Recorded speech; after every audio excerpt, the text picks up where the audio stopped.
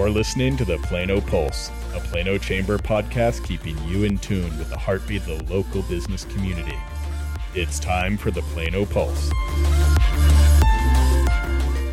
Thank you for joining us for Plano Pulse, recorded here at the Plano Chamber office located in the Legacy Texas Business Center. I'm Kelly Marsalis, President and CEO of the Plano Chamber. And I'm Lisa Smith, the 2020 Board Chair of the Plano Chamber. This podcast is brought to you by WorkSuites. WorkSuites' full-service offices, meeting rooms, and co-working spaces are move-in ready with no long-term lease and minimal upfront capital. Check out any of their 15 DFW locations at worksuites.com. Okay, it's time. It's time to give you a little bit of inside baseball and introduce you to today's guest. Our guest for this episode is one that has been vital to making the podcast a reality, which you might not know if you've never joined us for a recording. We think of him as our Plano Pulse MVP, the podcast guru, and he happens to also be the owner of White Rock Films, Bill Brock. Bill has nearly 20 years of experience as the video guy, which includes covering events, creating training videos, filming business promotions, all the good stuff, and creating this podcast. Bill, thanks for joining us. Oh, thanks for having me. It's a truly auspicious day when the podcaster becomes the podcastee. Yes. Well, let's start by having you give us a little bit of an intro to White Rock Films and all of the services you provide. Well, in a nutshell, White Rock Films is a producer. We basically come in and can help you plan, script, design, storyboard, your message to the world. So producing videos, training videos, promotional videos, educational videos, all sorts of options out there. Like even if you want to have a YouTube channel, TV programs, we actually record a number of TV programs that are on Roku and Fire TV, with other platforms that I'm involved in. So yeah, basically you need to get your message out to the world, whether it's audio or video. I would love to help you. That's great. So how'd you get involved with the film and video industry? Well, it was kind of a while ago, so sometimes, the memory of it's a little foggy. But no, it happened back in 2001. Basically, we all know what happened back in 2001. At that time, I was a business technology consultant with PricewaterhouseCoopers and then moved to IBM. So I was traveling a lot. And, after 9/11, travel basically went to zero, and that was kind of the end of the dot-com bubble. Basically, at that point, I was looking for a new career, and I'd had a history in college. I was the photo editor for our student magazine, and had always kind of, played around with video and photography. So I decided to turn it into a business. And that's why I started, because, at that point, taking kind of control of my own destiny, not leaving it to the whims of the industry, basically, the ups and downs. Very cool. Well, I feel like I'm a little late to the party. I finally cut the cord on cable and those types of things, and I feel like most of my content comes through YouTube these days. But another area where we see our companies kind of trying to keep up a lot is in websites, and a basic image and text website isn't really cutting it anymore. Video is integrated into websites and social media so much. So how has the surge in the internet's appetite for video content impacted your business and kind of your industry overall? Well, overall, it has a pretty low barrier to entry. Anyone can do it now. You can pull out your iPhone and make a video, a selfie video. And there are countless talking heads on YouTube, So basically, that does saturate the market with a lot of low-quality audio and video. But even though the iPhones and stuff are actually getting higher quality, but it doesn't really help the marketplace because there's no real focus. So it doesn't help the brand either. But that's what made you guys great at what you do, is you're dedicated yourself to learning how to do it well and offer a higher level of experience for both listeners and the brand with your voice. So it takes, practice. If you want to get good at it and get that message, you got to actually do it and take the time to do it. It is. It's a lot more than just point and shoot and make it up. Exactly. Very true. And it shows. And it shows. Well, that brings us to the question then, as you've alluded to, why should business owners be investing in video?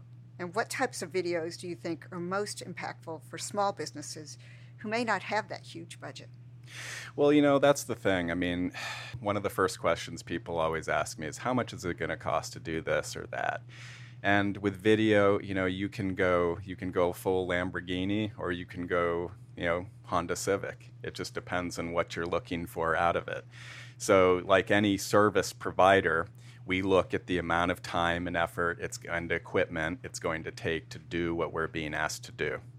So if you have realistic expectations, I try to have a partnership. I try to work closely with my clients to figure out what works with their budget, because that is one of my first questions. What's your budget? Because it helps us kind of focus in on roughly what level that's going to be. Am I going to be able to hire a crew? Are we going to be able to do different locations? How much time? So all that really helps to kind of hone in. So I guess if you're looking for a video, try to have at least some idea of what you can afford to spend. And then based on that, we can figure out what's going to be the best fit for you.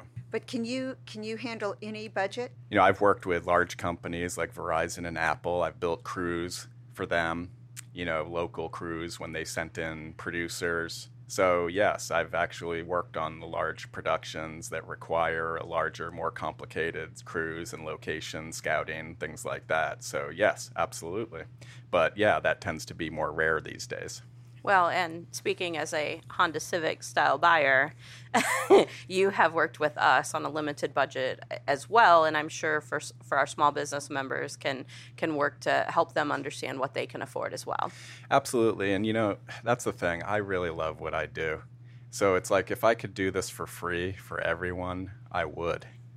But obviously, we all have bills to pay, expensive equipment to buy. We just have to find that right balance to be able to stay in business and to help people achieve what their goals are.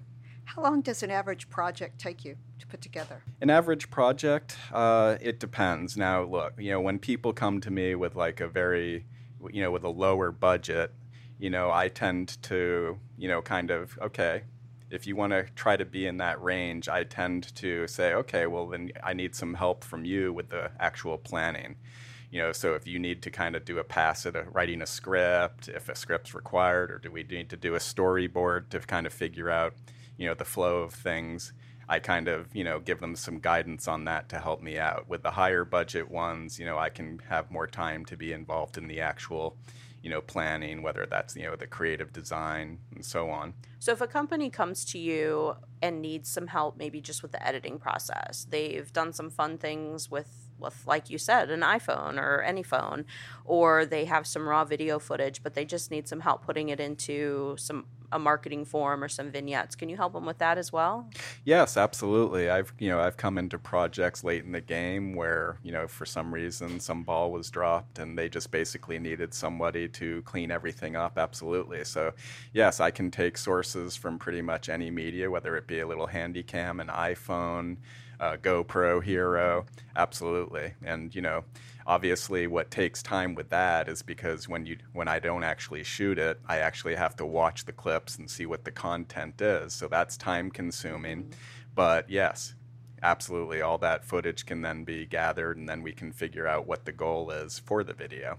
And that's one thing with editing is, it is a creative process. There is some science to it, but there's also organization. You kind of have to know what you're dealing with when you're getting hundreds of clips and all that stuff in your editing suite. And, you actually have to sit there, watch each one, figure out what it is, and then you have to figure out how to put it all together. And that's kind of the creative process, is how to create that flow to create the video that's going to be compelling for people to watch and communicate the message that's desired from it. So switching gears just for a second from the editing process to live. So live is kind of seems like a newer thing. We get live streams of events. We get live news coverage on our different social media feeds.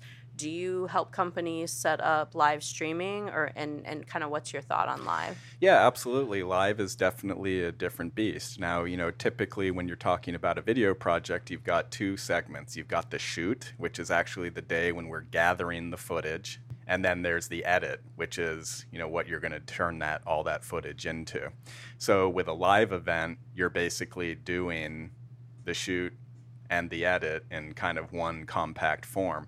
Now, what's great about that is, we have systems, and I have a partner I work with, because, a lot of these you can't do yourself, master, if you're trying to do everything, you're going to be kind of a master of none at a given point. So with the editing, we usually have like a computer that operates as a switcher, so we can actually take multiple input sources like PowerPoints, other video cameras, and actually live switch it and transmit it. And we do this for some corporations for their town hall meetings and things like that. So it kind of creates a nice cohesive program that's live. And what's great about that is that can be more of a fixed cost, because you don't then have to figure out the edit afterwards, figure out what's going to be involved. You're just doing it all then and there. So it's easier to figure out a budget for that and to just do it and then deliver the product that was actually switched and edited live. So that actually streamlines the process. You get much faster delivery, and the quality is there based on the production that's put into it. Very cool. Well, we'll have more questions for Bill on one of his favorite topics and ours, podcasts. But first, let's take a quick break for a message from our presenting sponsor of the Plano Pulse, WorkSuites.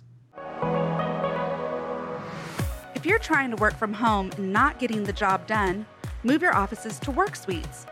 WorkSuites shared offices are designed for privacy, productivity, and professionality. Their turnkey offices are move-in ready and equipped with meeting rooms, co-working spaces, full-service coffee lounge, and the latest IT infrastructure. They take care of all the office details so you can focus on running your business. Contact WorkSuites.com or call 888-312-WORK to check out one of their 3 Plano locations or 15 DFW area locations. That's 888-312-WORK or WorkSuites.com.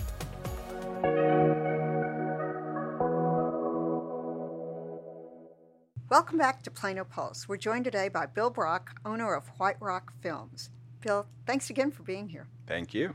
As you mentioned earlier, you are our podcast king here for the Plano Pulse podcast, making us look or sound good. How did you get into producing podcasts, and what other podcasts do you work on? Well, I became the chief production officer at Offbeat Business Media, which is basically the engine behind the OBBM network. And we use a network programming approach for local business promotion. So I get to hear a lot of great conversations that I'm recording, including the Plano Pulse. Basically, that's how I kind of got started into it. It's not just as simple as producing a podcast or a video these days. You kind of have to help people have a vision of what to do with it. I basically became part and helped start this other company, which is a platform for actually delivering the media, getting it out there, promoting it, and helping the companies market it, and also giving them a revenue option where we can help find advertisers and things like that, so people can actually make money with their podcasts and TV shows. But we also aren't just on the internet. We also are on Roku and Fire TV as well, with channels that we've set up there. So anyone can do a podcast, but you offer them the support to really make it successful. Yes, that platform is what helps it get out there. And as we know, with a lot of the social media, it's really hard to compete with the big companies. The big companies that can drop millions of dollars on Facebook, things like getting relevant searches and stuff. A lot of those tricks have dried up. Used to be able to do it through different courses, but as time has gone on, the big companies have figured out those means and have really streamlined to extract as much money as possible for their listings. Having an alternative platform to deliver that media that gives medium to small businesses, much more power and control over how their message is delivered, just basically makes it a lot more affordable and effective.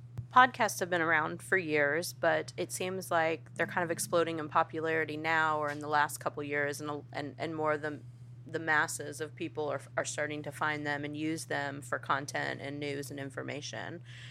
Do you feel like the market is starting to get oversaturated? And if so, or how do you feel like new podcasts can stand out and build an audience? Well, just like taxes, marketing, video production, local businesses need to be able to leverage the professionals to do the heavy lifting in specialized areas. The market is saturated, no doubt. There are tons of talking heads everywhere you look. So it's important to have a platform with a strategy for that promotion. So building an audience doesn't happen overnight, and it can take a while. But the consistency in your message and the frequency help people find what they need. So you have to stay at it, be steadily improving what you're doing, and get professional development and training. That's another big thing that the platform that I'm part of offers, is we help people actually hone in their message and actually help them get practice at being a host of their shows, and to get the message across the best way. So what questions do you think people or companies should ask themselves when deciding whether or not to launch a new podcast? Okay. Well, the questions are different depending on their focus. I think, if a podcaster wants to be funny, do they have enough material, and are they really funny? I want to be funny. Yes, don't we all? Exactly. Ha. Yeah. If it's a focus is education, who in their arena can they feature to add to that message? If it's a business, it's not enough to just want an audience to hear them. They need to consider what the audience wants to hear and needs to hear. What are the missing pieces in the customer journey, right? A podcast can answer that for people. I'll work on the funny part. We all need to work on that. So what are your tips for aspiring podcasters on creating just a great show that people will want to listen to? Any tools or resources that they should seek out as they get started? Any specific equipment? Any recommendations on what services to use? Well, ideally training. A lot of people work with coaches to basically hone like their 60-second or 30-second commercials. Well, if you're about to put your voice out there, put your image out there, you want to make sure that you've had some practice in getting that out there. And some guidance too, and what people are looking for. Look at what other people are doing. So the thing is, go out there. There's tons of podcasts, tons of shows out there. See what they're doing. Look for the ones that are relevant to what you want to talk about. And nothing's wrong with borrowing. Imitation is the sincerest form of flattery, right? So basically, kind of get out there and see what's going on, and then change it for your needs. Now, as far as gear goes, I'm also part of a company called Kennedy's E&G here, and we sell the gear that you could use for audio production, but you need to have a decent microphone. You can use USB microphones. If you're just going to do an audio-only podcast, you can get computer microphones, and then you have to figure out what's in your show. Are you going to have guests? If that's the case, then you probably need multiple microphones. Headphones, so you can actually sit here and monitor what you're saying, so you can actually hear that you sound good, that your levels are high enough, that the quality is there. You need a computer to edit. You need some software to edit. And then, of course, you need a place to put it. And, there's Apple Podcasts now. They, it switched from iTunes, and now they're calling it Podcast. There's SoundCloud, which is what Plano Pulse uses. There's Buzzsprout, Podbean, a whole bunch of others. So some of them are free, and some of them are not. But there are also some platforms that will put you on a whole bunch of different ones at once. And then also, too, with an on-demand podcast, you can also do internet radio. And those are usually subscriptions. You pay a monthly fee, and you actually have your own internet radio station that people can tune into. Oh, that's really fun. Yeah, so that's kind of fun as well. I know it's really hard to believe, but no practice here. Just jumped right in. Oh, no, you do amazing. You make it look easy. So you are the pro in these areas, and we'd love to know, what are some of your favorite podcasts or videos that you like to watch? Well, the Plano Pulse, of course. Good answer. Yeah. Good answer. There you go. That's the one I listen to every month. So, what are the ones you like that you're not paid to say? Well, I do enjoy the shows that I record professionally, but as far as what I tend to consume, I'm always looking, I watch a lot of equipment reviews, a lot of technique videos, editing, audio engineering, a lot of things that are just relevant, because like I said, I really love what I do, so to me, that's a big interest. I can't sit here and name names, but I go on YouTube and I watch videos that are relevant to, certain things that are coming out, certain techniques. And I'm just a general consumer of video production and audio production media. So I got started in listening to podcasts through My Favorite Murder, which is a hugely popular podcast. Yes. But then I really like the LA Times and the New York Times have started putting out some of their big stories in podcast form, and that's just so handy because sometimes you just don't have time to sit down and read, but you can listen while you're doing other things. So it's been kind of fun to have that as an option. Yeah, and speaking about time, that's what's so great about a podcast. People always ask, well, how long should it be? Because you see a lot of them are an hour long. I mean, who really has time to sit there for an hour straight and listen to a podcast? So I usually tell people somewhere between 20 to 30 minutes, because here in the Dallas-Fort Worth area, pretty much driving anywhere is 20 to 30 minutes. So, I want something that people can start listening to and finish listening to while they're in their car, while they're getting their workout. So basically making it easy for people to consume is, really helps people enjoy your media and listen to it and follow it. Yeah, anything much longer than that becomes a mini series for me. So exactly, then it becomes a commitment. Yeah. And who needs more commitments now when we're being asked to do a lot more for a lot less? So absolutely. So we do work with you a lot through the Chamber as the producer of our podcast, but you're also a member of the Chamber, so thank you for that. But what do you think is the most valuable thing about being involved in the Plano Chamber?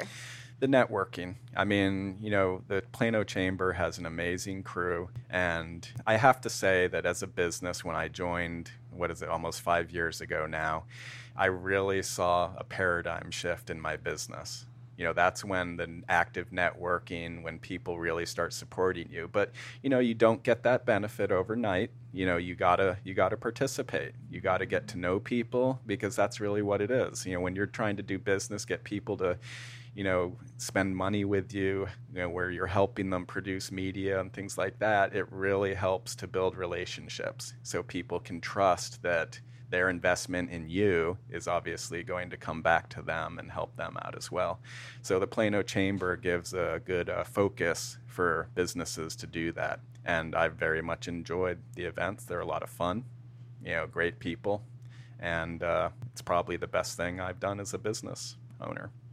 Great advice. Great advice to new members that not only just joining, but you have to participate. That's great. Well, we've heard a lot about your business, but we'd like to know a little bit more about you and what you do in your spare time. Well, it sounds like it's all encompassing, but we throw that out there anyway. Well, since I had my daughter a couple of years ago, I have set hours now. So basically, when I have my time, from the morning to the afternoon when I pick her up, and basically I'm working during that time. But in the time when I'm with her, we're just hanging out, having a lot of fun, watching her grow up. Like right now, she's probably over at her second gymnastics lesson, what passes for gymnastics at, a little bit before the age of 2, running around and hopefully not crying too much and bouncing and hopefully not banging her head and all that stuff. But yeah, the pictures, the video. So that's kind of what I do right now. Before my daughter, I went out and did a lot of photography and video and just nature recording. I love recording thunderstorms, things like that. Just basically getting out in nature and being part of it. Well, she'll get a little bit bigger, and then you guys can do that together. Exactly. Yeah, definitely have plans for that. Well, that's all the time we have for today, Bill. Thank you so much for joining us on the other side of the microphone and giving us a little bit of a glimpse into not only how this podcast is made, but all the services that White Rock Films provides. Well, thank you for the opportunity. It was great to be here. We also want to give special thanks to WorkSuites for their partnership as the presenting sponsor of Plano Pulse. Trying to work from home? WorkSuites offices are move-in ready, with meeting rooms, co-working spaces, coffee lounge, and the latest IT to take care of every detail, so you can focus on running your business. Check out all 15 DFW locations at worksuites.com. Want to join WorkSuites as a Plano Pulse sponsor? We would love to have you and give you the opportunity to get your business in front of our listeners. Contact the Chamber to learn more. Thank you so much for tuning into Plano Pulse. Please let us know what you think. Download the Plano Chamber app for easy listening. Share with your friends and colleagues, and be sure to tune in for our next episode.